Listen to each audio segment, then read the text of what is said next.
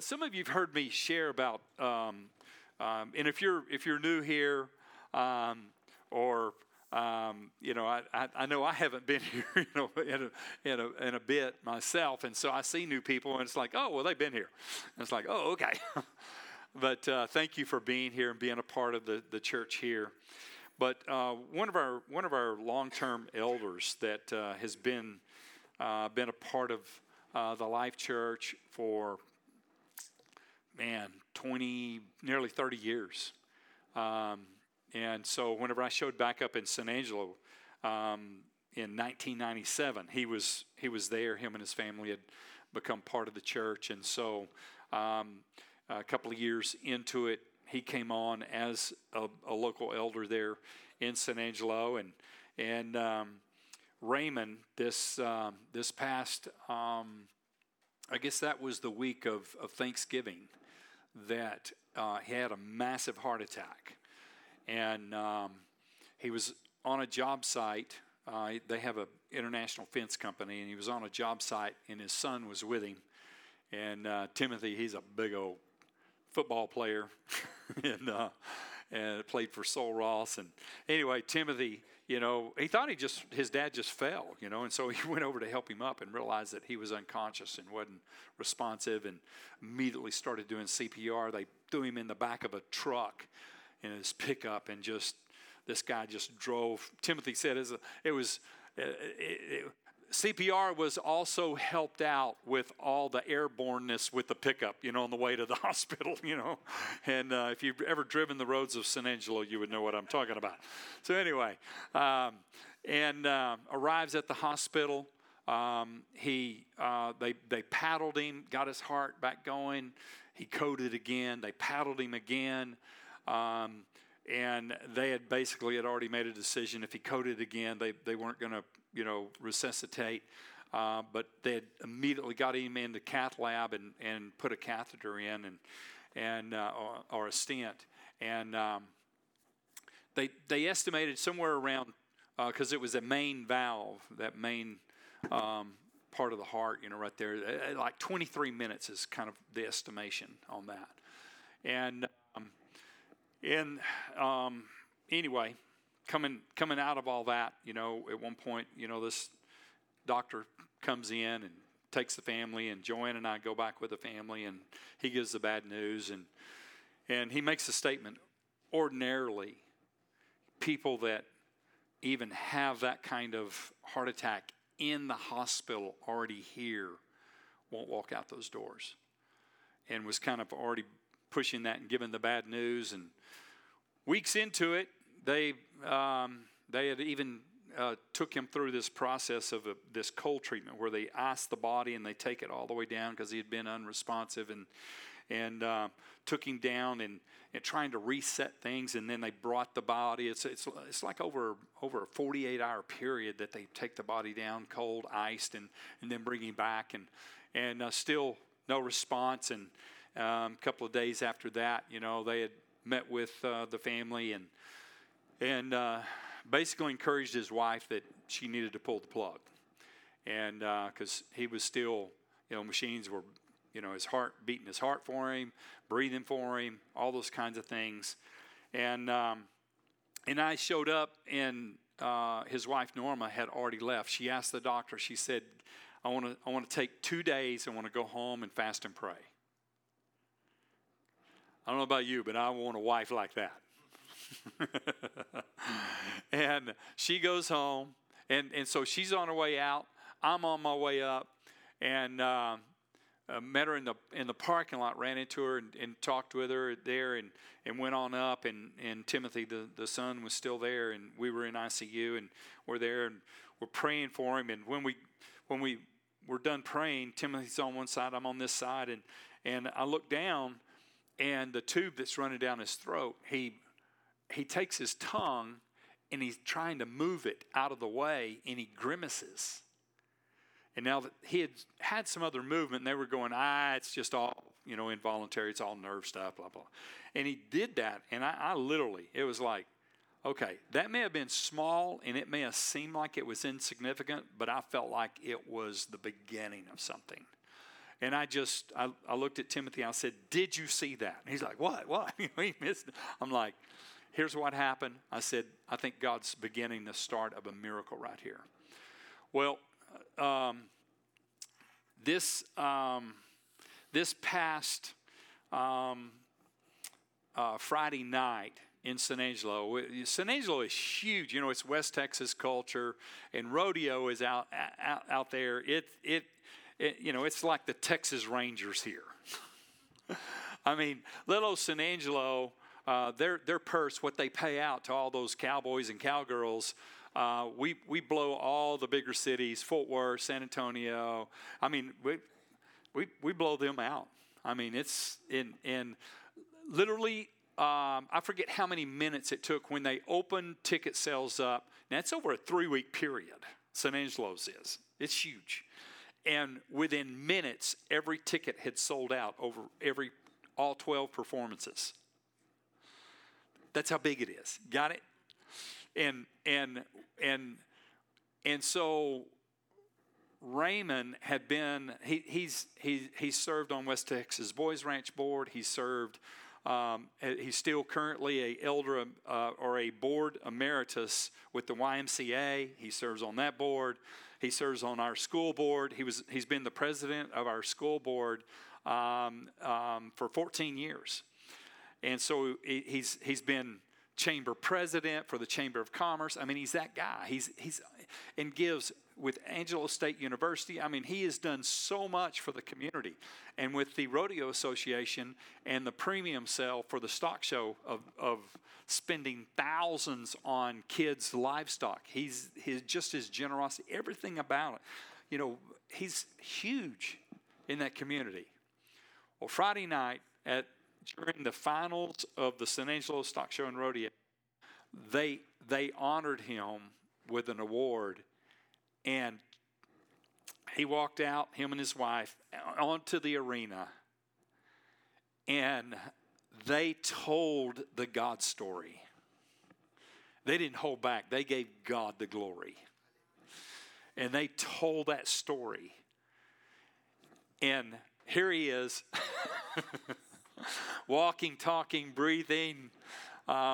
Is he still recovering? Yes. Months later, he's still not back to where he was by any means, but he is a miracle. And the crazy thing was, here we are sitting with them in those box seats, and right down below us, just literally a couple of rows down, is the ER doctor that gave the bad news. And Raymond gets back to his seat after receiving the award, and that doctor came up, you know, and he's there, and he's just in awe, and he's like, "Raymond, you are a true miracle." Now that's from a medical doctor. Come on. So if you don't believe in miracles, you showed up too late to try and convince me that they've all passed away, because we see them. And I am one. Amen. And so I just pray that your hearts are stirred, and that you really do move into that place. Because today I want to talk to you, and I feel like that you know, some of them. Now I drove in this morning. I know some of you may have driven a while, but I drove over 4 hours to get here. So if we want to play the game, who drove the furthest, you know, in the Metroplex, I win, right? So I left way early this morning.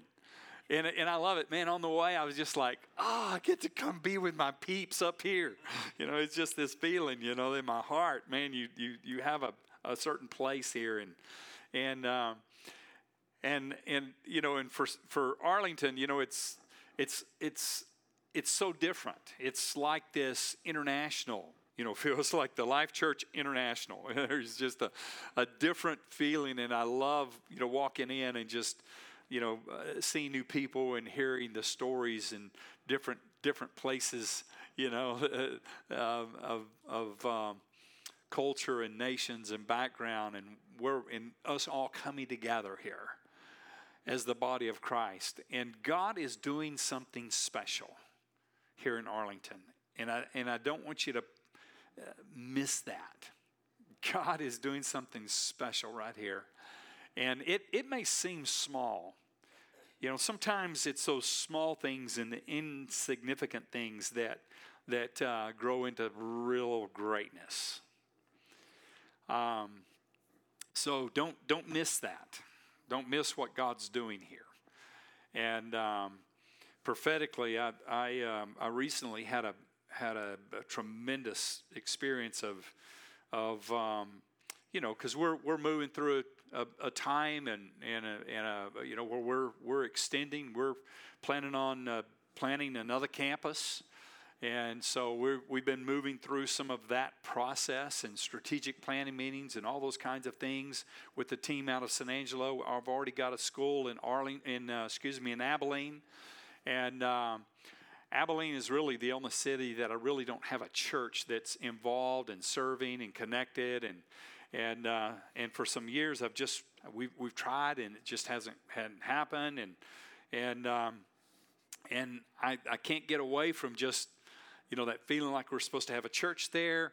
And I get asked on a regular basis, when are you going to put a church in Abilene? Especially for my school staff and some of the parents over in Abilene. And so really felt strong about that. I barely mentioned that in my vision, message for the beginning of this year in January. And it's like, I barely said it in passing. It's like that thing just took off. It's like all of a sudden I got people coming going, yes, I'll go. And it's like, okay, here we go, And but in the middle of all that, I was looking at, okay, what role would Arlington serve and do? And just strategically, we're thinking through all of that. And was literally sitting at Pastor Lane's dining table there and that morning and going to have some of that discussion. I get a text come in from Pastor Daniel Calhoun, which I know that he's rotated in, and we go back 30-something years, and I mean he's such a man of prayer, and the prophetic is so strong in him, and there's times in he's this journaler.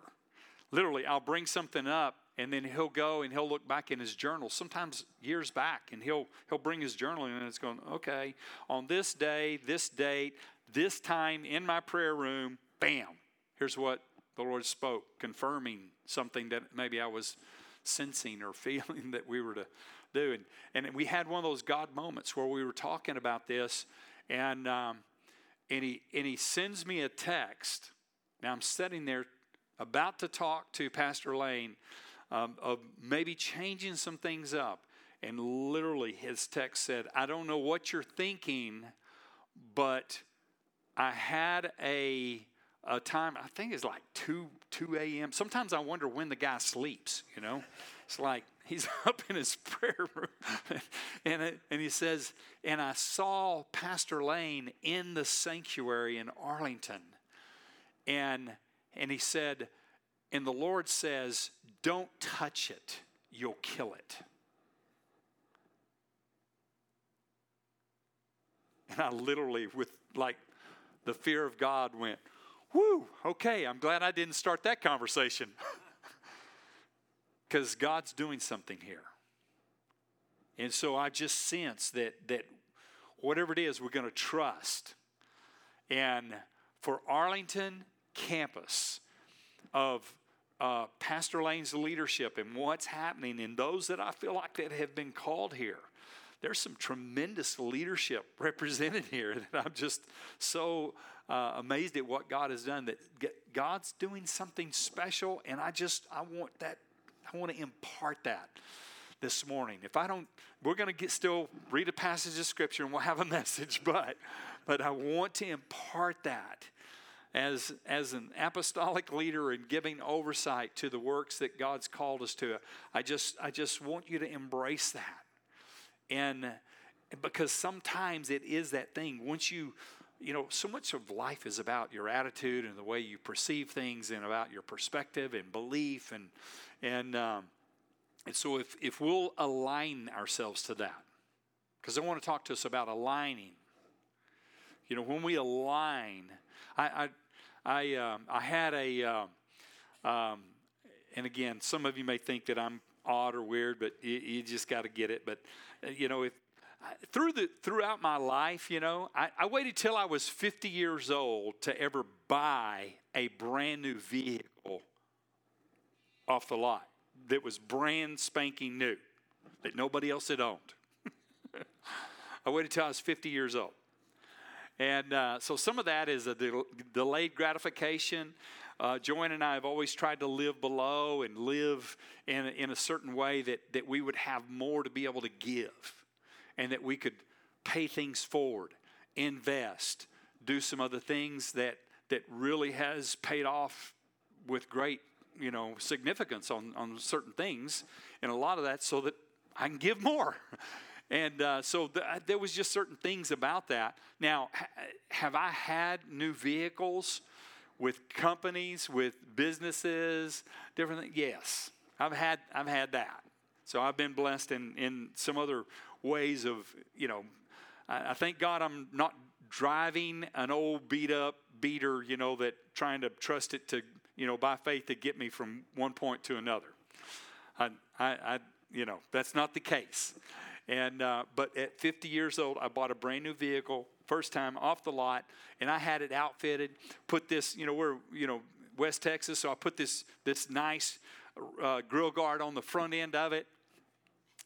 We have a lot of deer and hogs that get on the highway, and so just protecting the investment, and besides that, in West Texas, it looks good. And so got it fixed up. Well, just a few months into it, all of a sudden I'm looking at the front tires, and it's like, what in the world? They're wearing, crazy. The tread was coming off. Now, and again, I put a lot of miles on vehicles, but just a few months into it, they're already wearing out. And so I took it in to the Ford house, and where I bought it there, and lo and behold, and they're the ones that equipped it with all this fancy stuff that I had put on it. But when they put that heavy front end, that grill guard on it, the weight of that now on the front caused the alignment to be different in the torque of the front end, and they didn't adjust for that, and it wore in a bad way. And I just thought, if life is out of alignment, is some of the hardships, some of the things that we experience, sometimes because of our own doing or because we weren't aligned properly. And you may have been even at one point in time, but you may be at a new place. When we look at this passage here in Ephesians chapter 2, and again, we sing a lot about it because, and I know we just come out of Easter. And so for me, coming out of Easter and talking about the resurrection life and the power of God, I love that. And what Jesus has birthed and given us and all. But there's something beyond that. And it's got to come down to us living from this, out of this place of covenant, out of this place of relationship with God, of how we do life in this earth. And Jesus, he taught a whole lot about living our lives. And again, I know that there's some tension right now, and I'm hearing different teaching. I'm just a Christ follower. I just follow Jesus. I don't follow Paul. I don't follow. And it's like, excuse me, if you're going to follow Jesus, you better follow him into the book of Acts and into all the letters and the rest of the New Testament, right? Because Jesus was going. It wasn't a means to an end. And there was a shift. There was, in this covenant, we moved into this new covenant. And in this age of the church age, because the church is his methodology in the earth. And you'll see that Jesus talks, oh man, I don't have all the numbers right now, but if you do a concordance reference, you'll see, yes, it was kingdom, kingdom, kingdom. The book of Acts, all of a sudden you see about this split of the word kingdom to the word church, and then all of a sudden you get into the epistles, and it's the church, the church, the church, the church, the church, the church. That's where we're at. And so for me, I really believe that God has called his church to be the church. And yes, it is the body of Christ made up of all these members. But how do we do what we do in the earth and have the greatest impact? I believe collectively it's by the church. And a lot of people are so anti, organization, anti some kind of formal look, of us coming together. And yet, when you really look at what God has obviously intended, that's it. Now, is church sometimes ugly? Yes, it's ugly. Is church the reality is we're not perfect. Why? Because we showed up. Right? So, that's the reality of it. But it doesn't negate the fact that God's still about that. Jesus is all about discipleship. And yet, if you look at that ragtag bunch that he called to be his disciples, it was a mess. That's a whole lot of, guys that they had all kinds of issues. A lot of them were just young. And so you've got immaturities, and you have all kinds of backgrounds and different belief systems and things that were going on. And yet that's who Jesus chose to do life with, to call into this. And he didn't shy away from it. And so I want us to hear that. I want us to embrace that. The Word of God, it's so vital that we understand how important it is for our lives. Man, I love sometimes these things that just pop out, especially with kids. So Megan and Zach, my middle daughter, they just had a new baby. And so Ellie was staying with Nana and Pawpaw. And so, Pawpaw's having to get up. We live outside of town now. And so I'm having to drive in and get her to school on time. And we made it. Thank goodness I've got a key and a special badge, and I was able to slip in, with the... But we made it, But on one of those morning trips in, that I'd overheard just Zach and Ellie just talking, and Zach had thrown this statement out. He said, Ellie, if you could give every person on the planet one gift, what would it be? And she said, a Bible. And Zach was like, wow, that's awesome, and then went on, and it was busy, family. I mean, we got a baby, right? Come on, when new babies are in the room, so that was where the attention was. But I picked up on that. So anyway, so the next morning, I'm driving her into to school, and I said, Ellie, I said, I heard Zach ask you if you could give give every person one gift, what would it be? And you said a Bible. I was like, why a Bible? And she looks at me and she's like, almost like this dull look, like, you're the preacher, right? It's like, everybody needs the Word of God. But there is hope. Everybody needs the Word of God.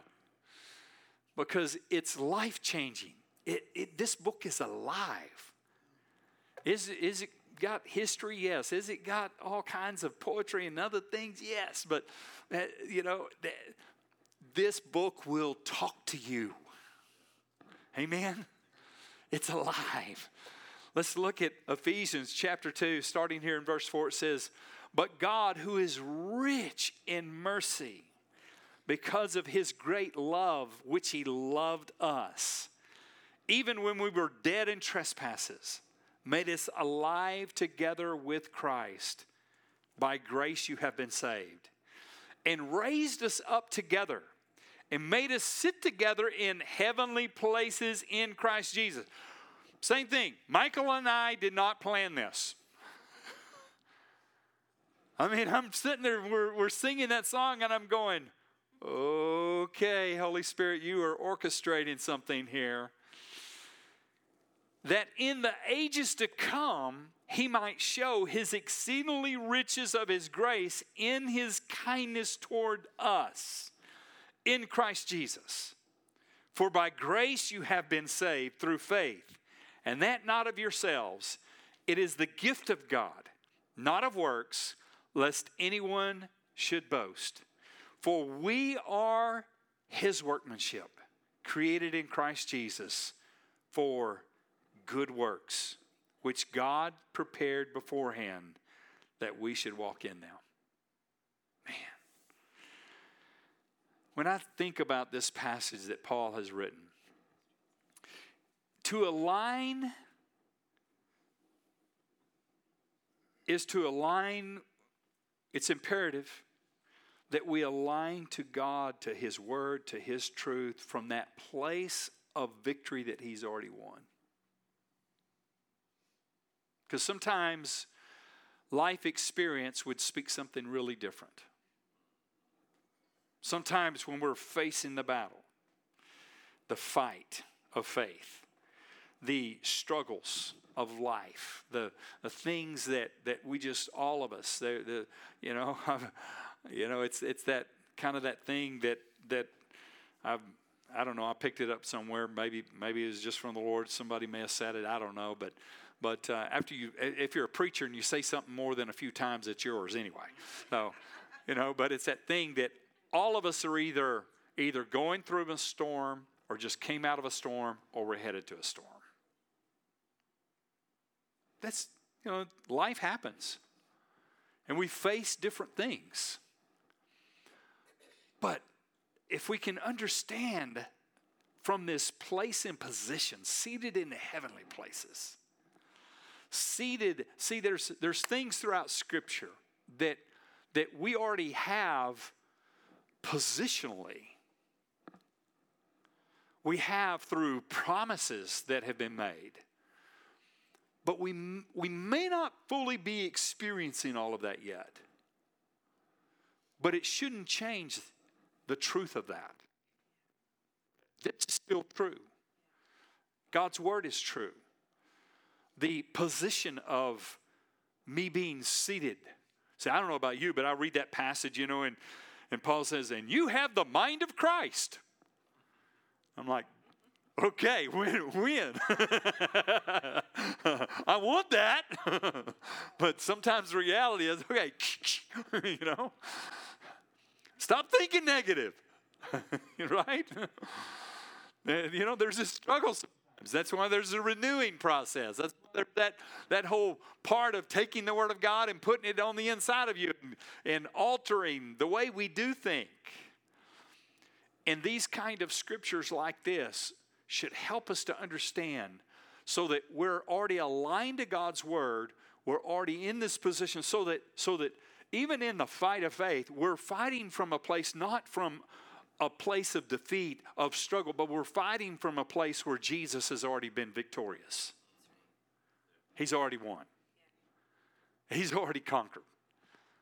And so from that, and then the other part of that is that shift that happens to where, because we say this a lot of being a Christ follower, being a follower of Jesus, and I think it has to be very holistic in the approach. I think sometimes, if we're not careful, we will embrace certain attributes, but sometimes in this, especially, I feel like some of the tension is today in the church, we embrace attributes, but we don't embrace absolutes.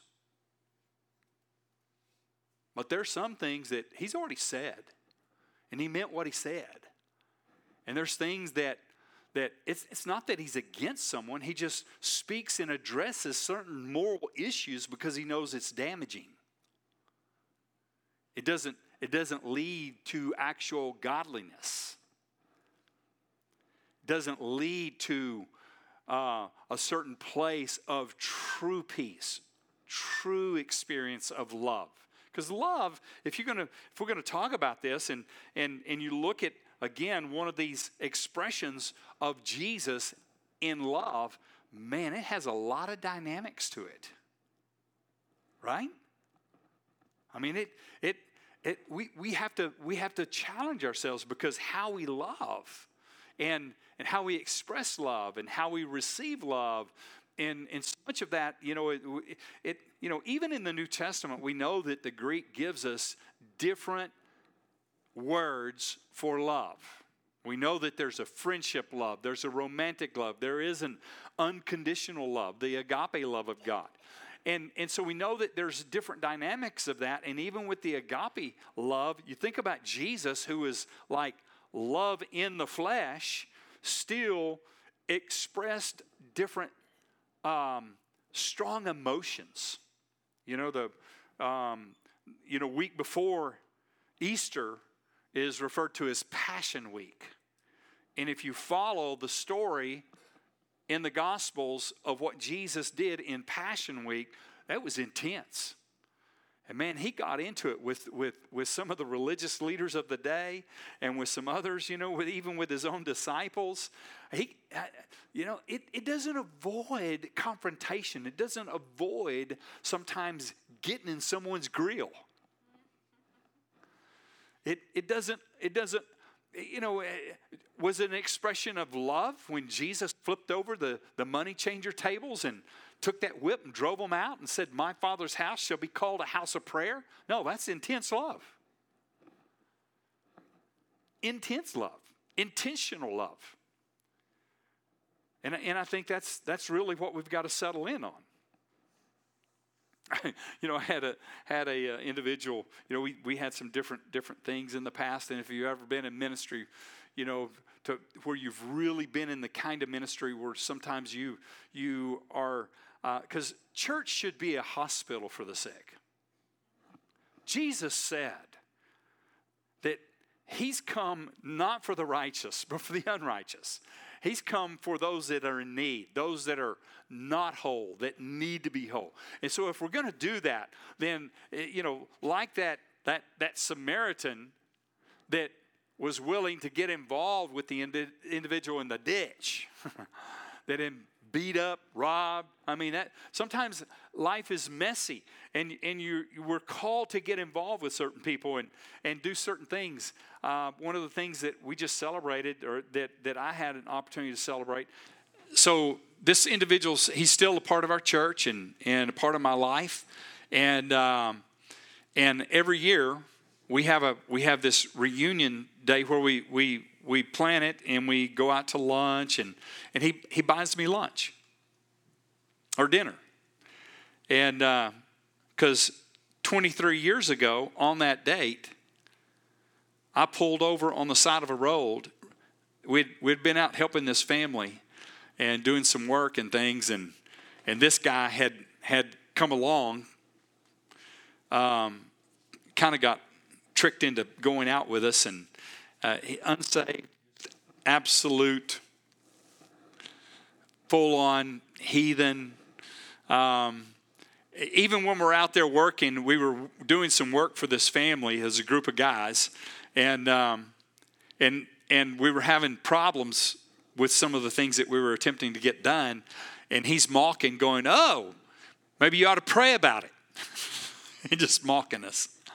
Well, ends up that the guy that brought him lined it out to where I think he went in the house to use the restroom or something. They all left, and he had to ride with me. So on the way back to town, I'm, of course, sharing my faith and witnessing to him. And about 5 miles outside of San Angelo, we pull over into the side of the road there. And I I had the privilege to reach across and we joined hands and I led him in the prayer of salvation 23 years ago. He still had dope in his pocket. Come on. That didn't stop Jesus. But I had this guy, that was, talking to me. He works for, law enforcement and all. And anyway, it's like, Pastor, you got to stop hanging around shady individuals. And I'm thinking, who, like you? I had a former DA tell me that police officers, they're the biggest sinners of all. They need Jesus. A little bit of thing there with them. Anyway, and but I was kind of taken back from that. Okay, stop hanging around shady individuals. Okay, so you're asking me not to be like Jesus. I mean, that was my thought. Now, does it mean that I trust them? That I just love this person, so I'm going to give them the keys to my car and my house? And heck no. Why? There's no trust. Right? And I love my wife more than them. I'm sorry. Right? Come on. Let's just be real. So, but yet, because Jesus loved, we're to love. But we need to figure that out better and what that looks like so that we're not taken advantage of in the wrong kind of way. You're not called to be a doormat for someone. Doesn't mean that you cannot do certain things to protect you. That's reality, folks. And if we're not careful, I think we cross certain boundaries and we get confused with certain scriptures because we don't understand the full extent of what that really talks about. All error that I found where false doctrine and where things get out of whack is when somebody camps on a scripture or a thought to the point that they try and build a whole doctrine on that. You've got to take every subject and take everything the Bible says. The Bible says that you interpret Scripture with Scripture. What's the text say? What's the intent? Who's he talking to? Where's it going?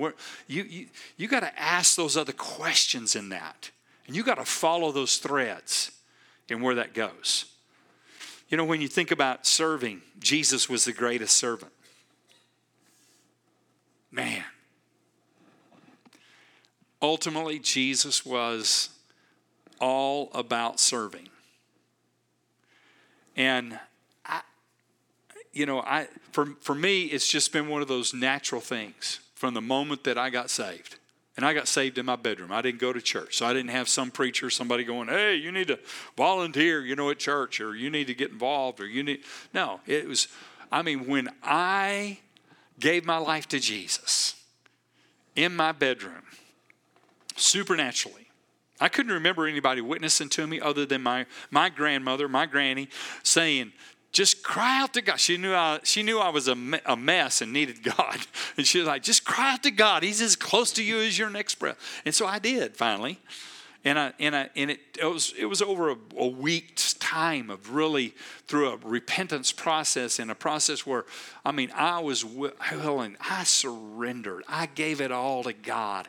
And whenever I read the Bible in John 14:6, where Jesus said, I'm the way, the truth, and the life. No one comes to the Father except by me. I prayed a simplistic prayer and I was born again that night.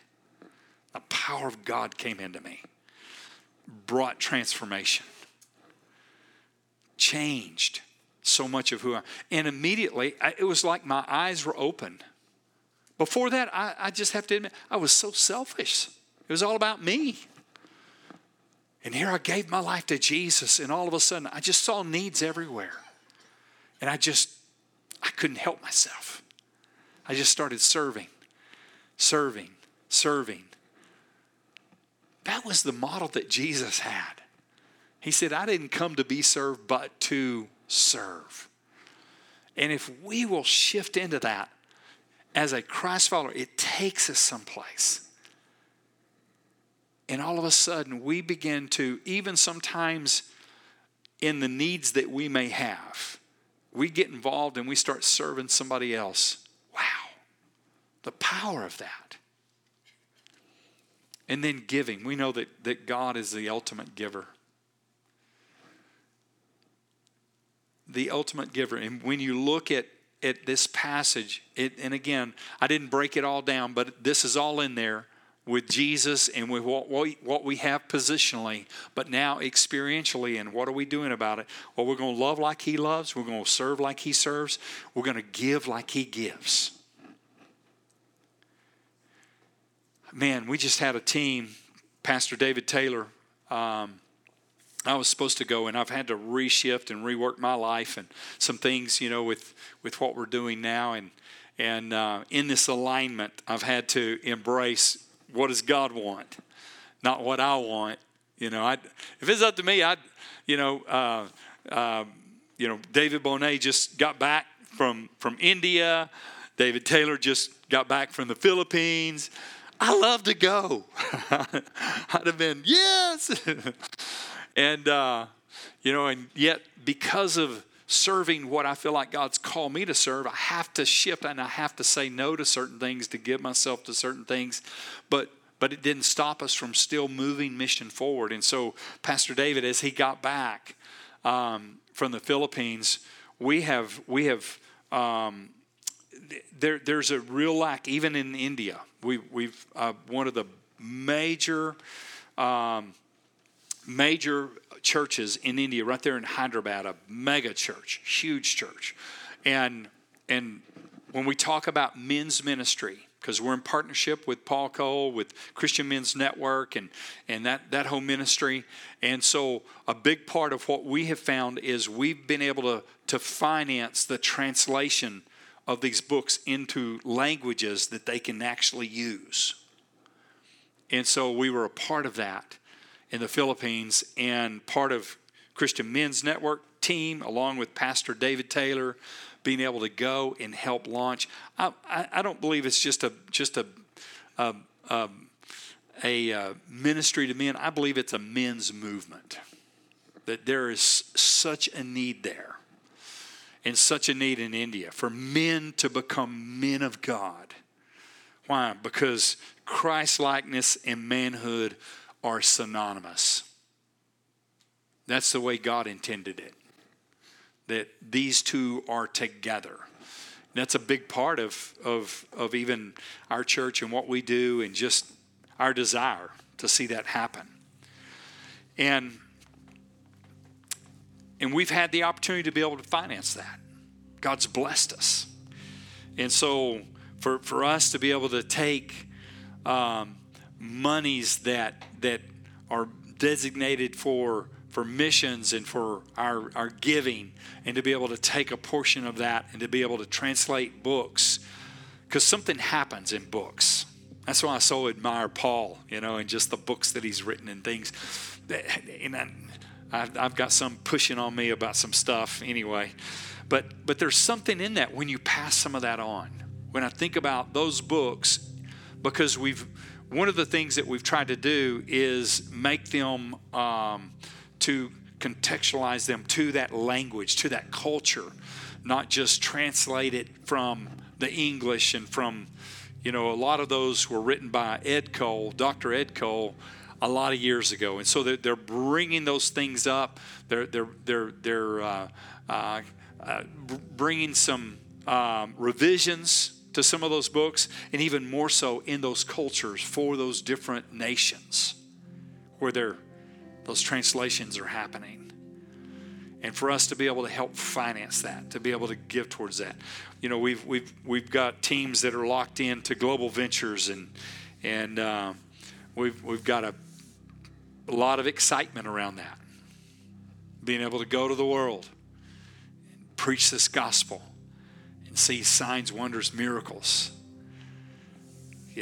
14 years ago, whenever I knew that I had to pivot, when I started the charter school, and I knew that I had to give myself to that. I couldn't do a lot of the missions part of what I'd been doing. And Joanne stepped up and started leading teams and partnered with Global Ventures with John Smithwick. And been able to see a lot of people go to the mission field for short-term missions. I love that. I want to see more of that. We're looking at a deeper level of partnership with Paul and his ministry, and being able to launch something first there in San Angelo at that campus, and to be able to, I'm not giving up. We're going to press this thing. It's going to get across the finish line. We're going to do this thing. And because I believe in it. And I believe it's a God thing. But all of that, it takes resources. It takes money. See, we can't allow that thing to get on us of ultimately, God doesn't need our money. But it takes money to do ministry. Even Jesus, he had a team that it said supported his ministry. They did. Financially. That didn't just happen. I mean, could he have called it out of heaven? Yes, he was Jesus, right? But others would have missed a blessing and missed an opportunity to be involved in that. Jesus was so cool about that. Have you ever noticed that? Have you slowed down in the Bible and sometimes he just gave room for people to do what they do. Think about that woman with that alabaster box, all that perfume, and as expensive. I mean, it got Judas's attention. He's like, whoo, that was worth a lot of money, Jesus. Think what we could have done with that. And Jesus just gave her room. Let her do what she did. Anointing him with that gift. Wow.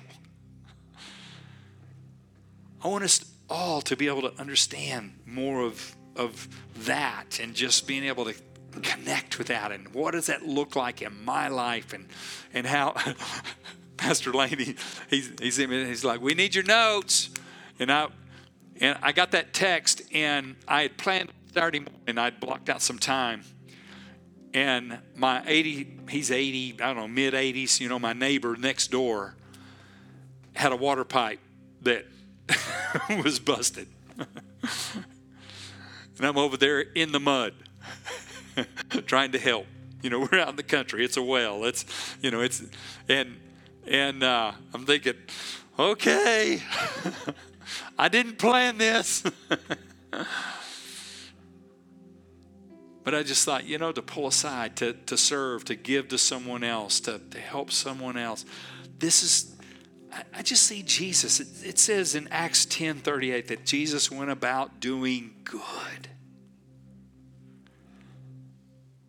He went about doing good. What would happen if we really said, you know what? I want to tap that. I just want to say, God, I want to align to that. What would that look like? Think about that. If just across this world, if Christ followers just simply said, okay, God, right there. Now, it goes on, says that Jesus went about doing good, healing all who are oppressed of the devil, right? I mean, big time power. But he went about doing good. At the end of John's gospel, for him to say, if everything that Jesus had done was truly written down, all the books of the world could not contain it. Man, he just went about making an impact on everybody. Had to have. Ultimate do-gooder. That's a lifestyle. And that's ultimately, I believe, where God desires to take us. To where this is a lifestyle. It's not about, okay, I'm going to try and squeeze out this morning devotion. I'm going to spend more time with Jesus. I'm going to take notes. I'm going to, do my journal, or I'm going to volunteer in the nursery, even though that's not a bad thing. But for us to understand that this ultimately should become a lifestyle to where it's just who we are as Christ followers. And we're just living in this world, but not of this world. In this world, embracing, yes, his attributes and his absolutes. But never with a judgmental kind of thing. Not with a religious attitude that shuns people, but with with a heart that, hey, we want to help you. And here's what that really looks like in aligning to the things of God, in aligning to who He created you. That's ultimately, we have been fearfully and wonderfully made. We are created in Him for good works. For good works. That's the last part of that passage. To give ourselves to that. I want to encourage you, if you are here this morning, you've not given your life to Jesus, why not today? Why wait another moment? Why not today begin the journey that says, Jesus, be my Lord, be my King, be master and ruler of my life, of my universe, creator of the heavens and earth. Come here. And you surrender. We're going to sing this last song. I want to invite you to stand. And all of us may have a place, have an area, something that the Holy Spirit just triggered. I know how this works. Some of you, I've had you do it multiple times, year after year. How'd you know I was to go with that? I don't. The Holy Spirit does. You may have felt like, oh my goodness, God just got in my business. Well, why not let Him in your business? He wants to bless us. Listen, if He's asking you to surrender an area, He's only wanting to help you.